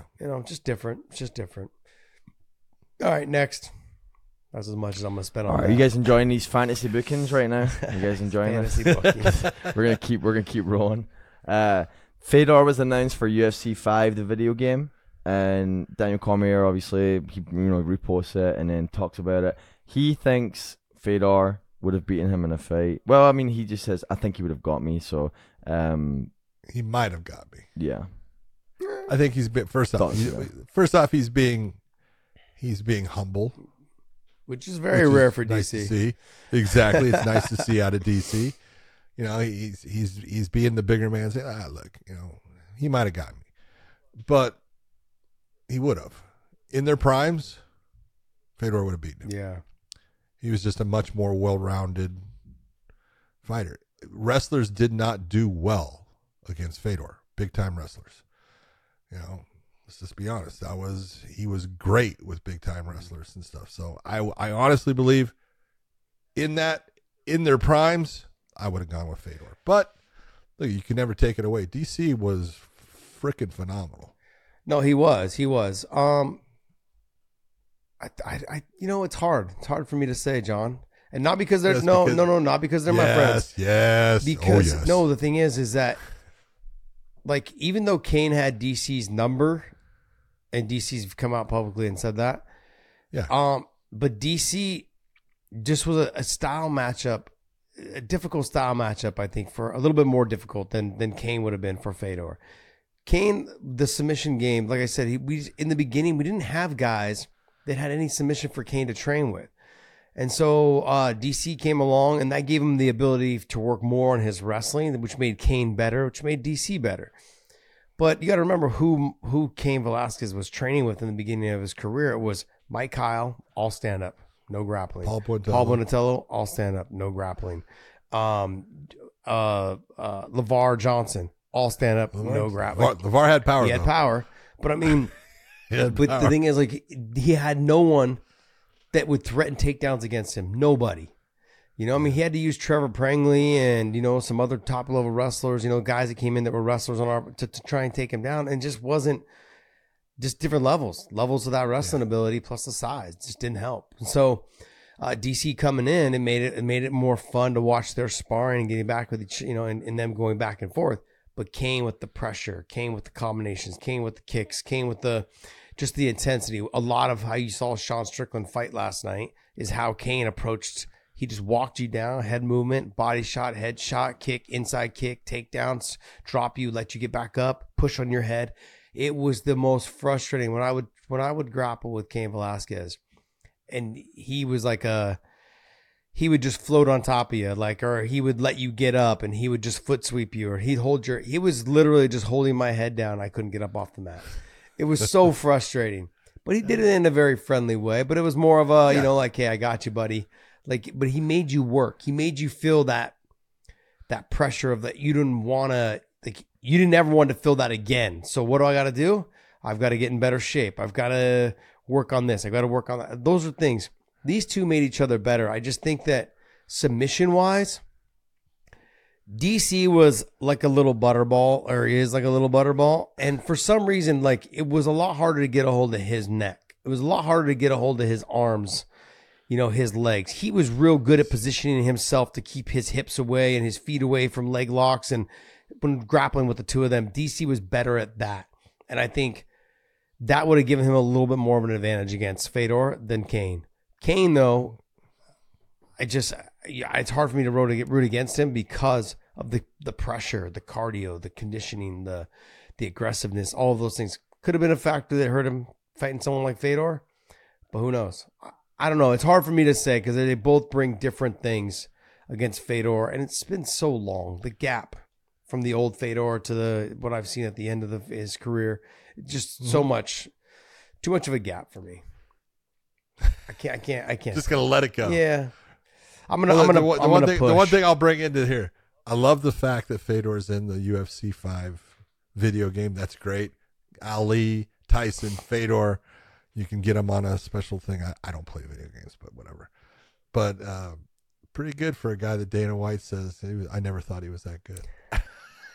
Well, they paid him for that. They paid him to be in the game. Of course they paid him. That's good. Good for him, though. It's awesome. I'm glad And good for the UFC to say, hey, we want to put you in this game, or EA Sports. I'm not saying it was really, but EA Sports, but they had to get the UFC's approval to do it too. So good for them. Dana White will say outlandish things, whatever, to promote his promotion.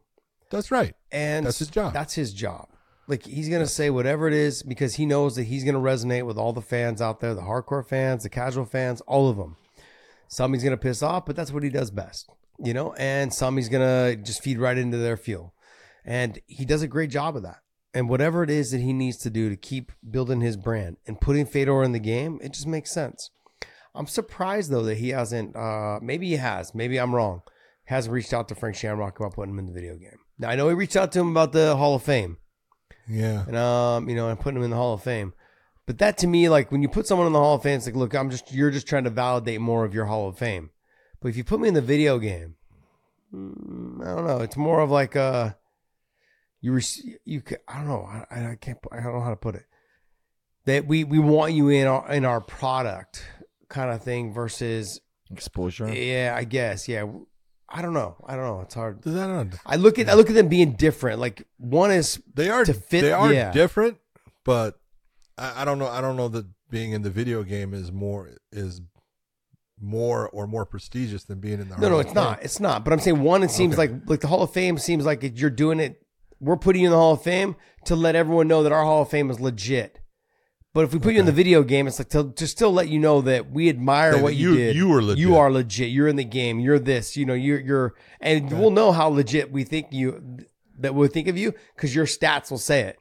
This guy he's got a 89, or a 91 punch thing or takedown, whatever it is. It was funny because you're bringing up Frank Shamrock. I was listening. Joe Rogan was talking about Nick Diaz. Mm-hmm. And he was talking about, look, and I think he was right to a point when he was saying, look, when Nick Diaz was fighting, he says, especially in Strikeforce, he goes, I think that he was one of the best fighters in the world at that time. And I agree with him. And he goes, and Nick Diaz was the first guy to bring in cardio. And I'm like, no. Joe, what are you talking about? Yeah. What happened to Frank Shamrock? Because Frank Shamrock was the guy that brought cardio in at a level that was just incredible. And he did that, especially at UFC 22 against Tito Ortiz, where he just out cardioed him, made him work hard and just broke him. And you look and you go, Joe. Yeah, you're getting old, Joe. 56 years old. You're forgetting these guys. Yeah. It's all right though. Yeah, he's the one that helped me along with Javier Mendez, and they got their routine all worked out with Maurice Smith. Kosaka. Yep, those guys. I mean, they all had phenomenal cardio, but Frank took it to that next level of learning how to weaponize it.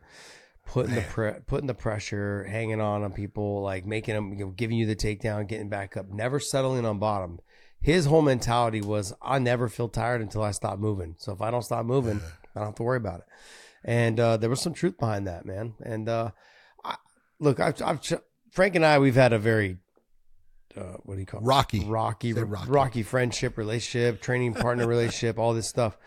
And the last time I saw him, and it sucks because I try to tell him, like, hey, man, like, all of our bullshit aside, all this other stuff, I want to just let you know, like, I thank you. Thank you for, the beginning. I appreciate you. Thank you for the beginning stages of my career. I said, look, when I stay with AK, I stay with AK because I had a relationship with Hob and this and that, and I stayed loyal to the gym and not to you per se, but it was more to Bob and to Javier because they were my main coaches at the time when you had left and you were chasing Hollywood. And, and he was. But I got a little bit of that kind of weird vibe, like response from him, and I'll keep it to myself. But it let me know. It let me know that, yeah, it's not a friendship that can be mended. It's hey,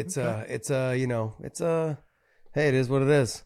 I tried, but at the end of the day, as I get older, I start looking back at people that I just I didn't vibe with when I was younger, or I just had a rocky relationship with, or whatever.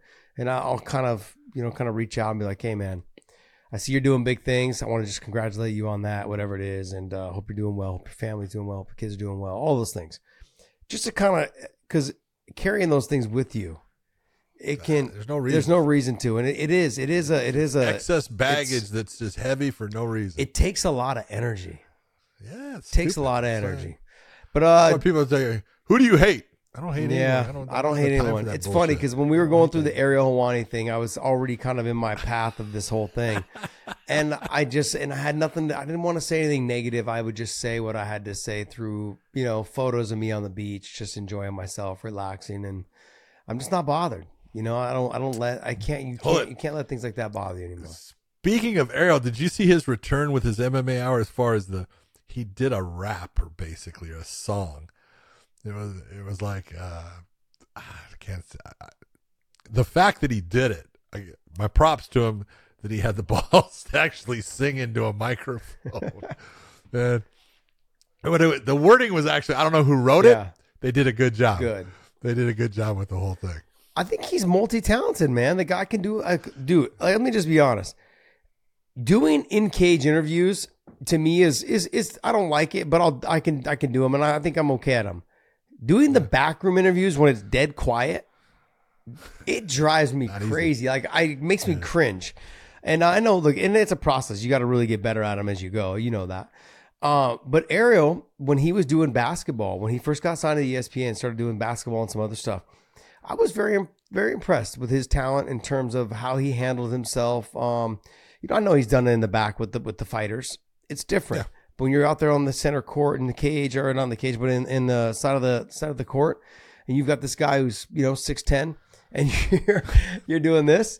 I thought he handled himself really well. I thought he did a great job. I was actually a fan. I'm still a fan. I was a fan of his when when he was doing the UFC stuff, and was a fan when he went over to ESPN. The Helwani thing kind of got me a little bit. And I always thought he's done a great job. And I know here, I just said I was a fan, and I know that he had that thing with Schaub that he put out this video. You said you were a fan, and I think that's what's kind of started a lot of people going, hey, like people are trying to be courteous to you, and you go the Helwani. So are you a fan? Now? Yeah. Yeah, I don't know. I haven't heard really any of his recent stuff. I don't get outside my box now. My box is our show. My box is my life and my family, and that I don't get outside my box. And I watch the fights like you do, and I stay in my lane, man. Like this is what I do. So I'm not trying to ruffle anyone else's feathers and stuff, but I haven't seen any of his recent stuff outside of the Helwani thing when we got into the little spat stuff. But it was just back and forth. I don't have anything against him. If it's not that, you know what I mean? Like I said, I'm trying to ease my way. Trying to find. I gotta just find your way, buddy. Dave, there's something else that I put up there for you. Yeah, speaking of ruffling feathers, let me get you guys out of here all riled ruffling up and heated and mad. Dana White made comments this past week talking about the Bellator. He was asked about the PFL ban Bellator, 500 million, blah blah blah. Dana says, "Why on God's green earth? Why on God's green? Why on God's green? You're having a hard time reading today, huh? Boy. Yes, I am. Well, my screen's like at don't least blame 3 your feet away screen, from me. dude. Yeah, and it's smaller too. I swapped laptops. It's with why Tanya, on so she God's has green fucking earth. Come on, get it right, Dave. Would anyone buy Bellator? Yeah. Yeah. Look, the same thing happened when he bought Pride. The same thing happened when he bought Strikeforce, and the same thing's happening. The same thing's happening though. The WFA or the WEC. WC, yeah. The same thing's happening when PFL's buying Bellator. Is that if they are, which we don't know, nobody knows, by the way. But the same things. Look, they want the top 3 or 4 fighters in each weight class. That's it. And that every time that there's something like that has happened, they really just want to come in and they want to say, hey, I want their champions to come over and challenge our champions. And I also want their top 2 or 3 guys and maybe a couple standouts that are in the top 15 that, will spark some interest and some fire. I mean, that's kind of what these buyouts are. That's what it comes down to, is I want to take the top level fighters and mesh them together and try to really say that, hey, we are the clear cut, number 2 or number 1 challenger to the UFC. Because right now, when you're talking about any of this stuff, right now you have what? You've got UFC, and I look at and maybe I'm biased, maybe I'm not, man, whatever it is. I look at Bellator as the clear-cut number 2. I think 1 and I think PFL are number 2 and number 3. They can fight over it. I think that they're close with them amongst each other. Depends on what your platform, on how you like it.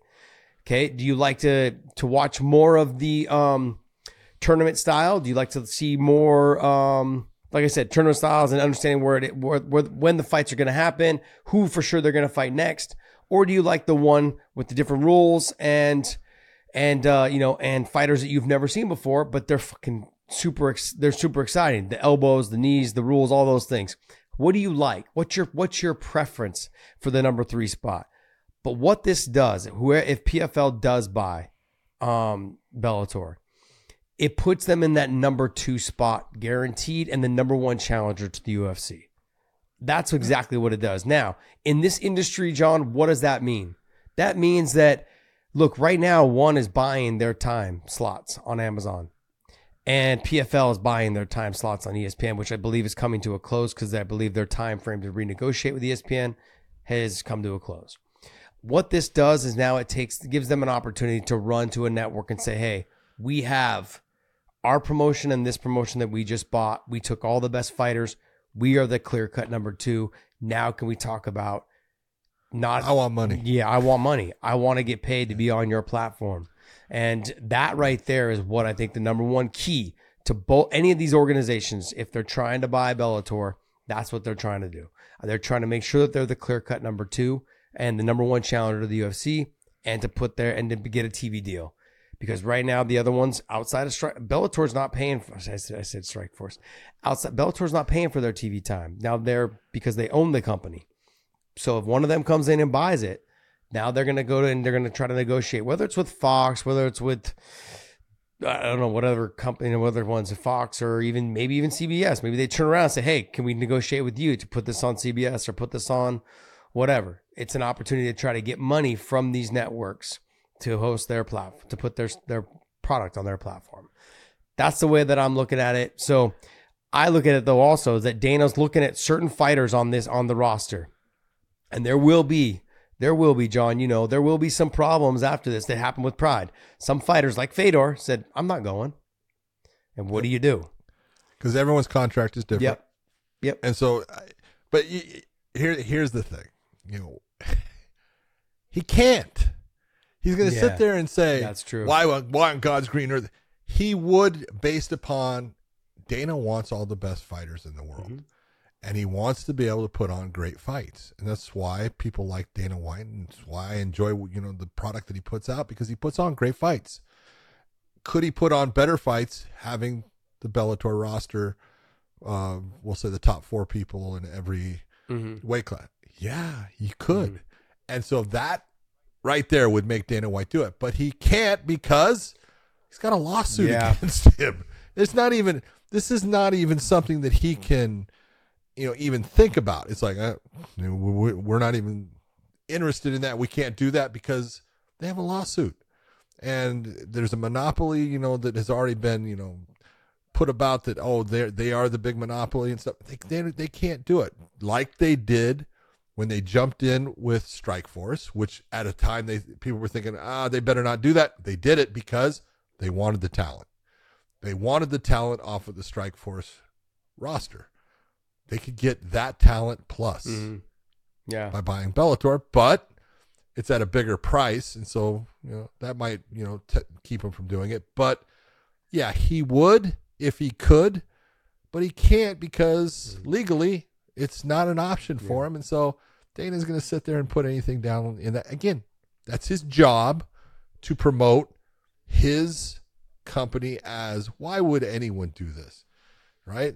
They're stupid. What he's basically doing is saying that the PFL is stupid. Yeah. He's attacking them without Of attacking course. them. Well, look, Good job. yeah, and to start off this conversation, what did I say? I said he does what's best for his company. He says what's best for his company. That's what he's supposed to do. You got to tip your hat to him because this is exactly what he's supposed to do. And like you said, the company can't buy him. Like with the class action lawsuit and what's going on with all that stuff, you got to just steer clear of all that. Now, some of those fighters that don't try to sign with or restructure their deals. You could have some fighters in Bellator that have a contract that does not just transfer over, that the UFC would have a chance of possibly signing him, and that would be a good thing that he would definitely do. Well, I guess we're going to see how it all plays out. We're going to see how it all plays out. But, Dave, there was one more thing that I wanted you to pull up. You know how it's going to play out, Josh? Bellator's got a fight in Dublin coming up September 23rd that I'm looking forward to. A lot of fights. Thank God you're going to be talking about a lot. Well, let's talk about that real quick. You got no, let's not. You got Johnny Eblin and Fabian Edwards. Oh, yeah. To see who the best middleweight in the world is. Middleweight.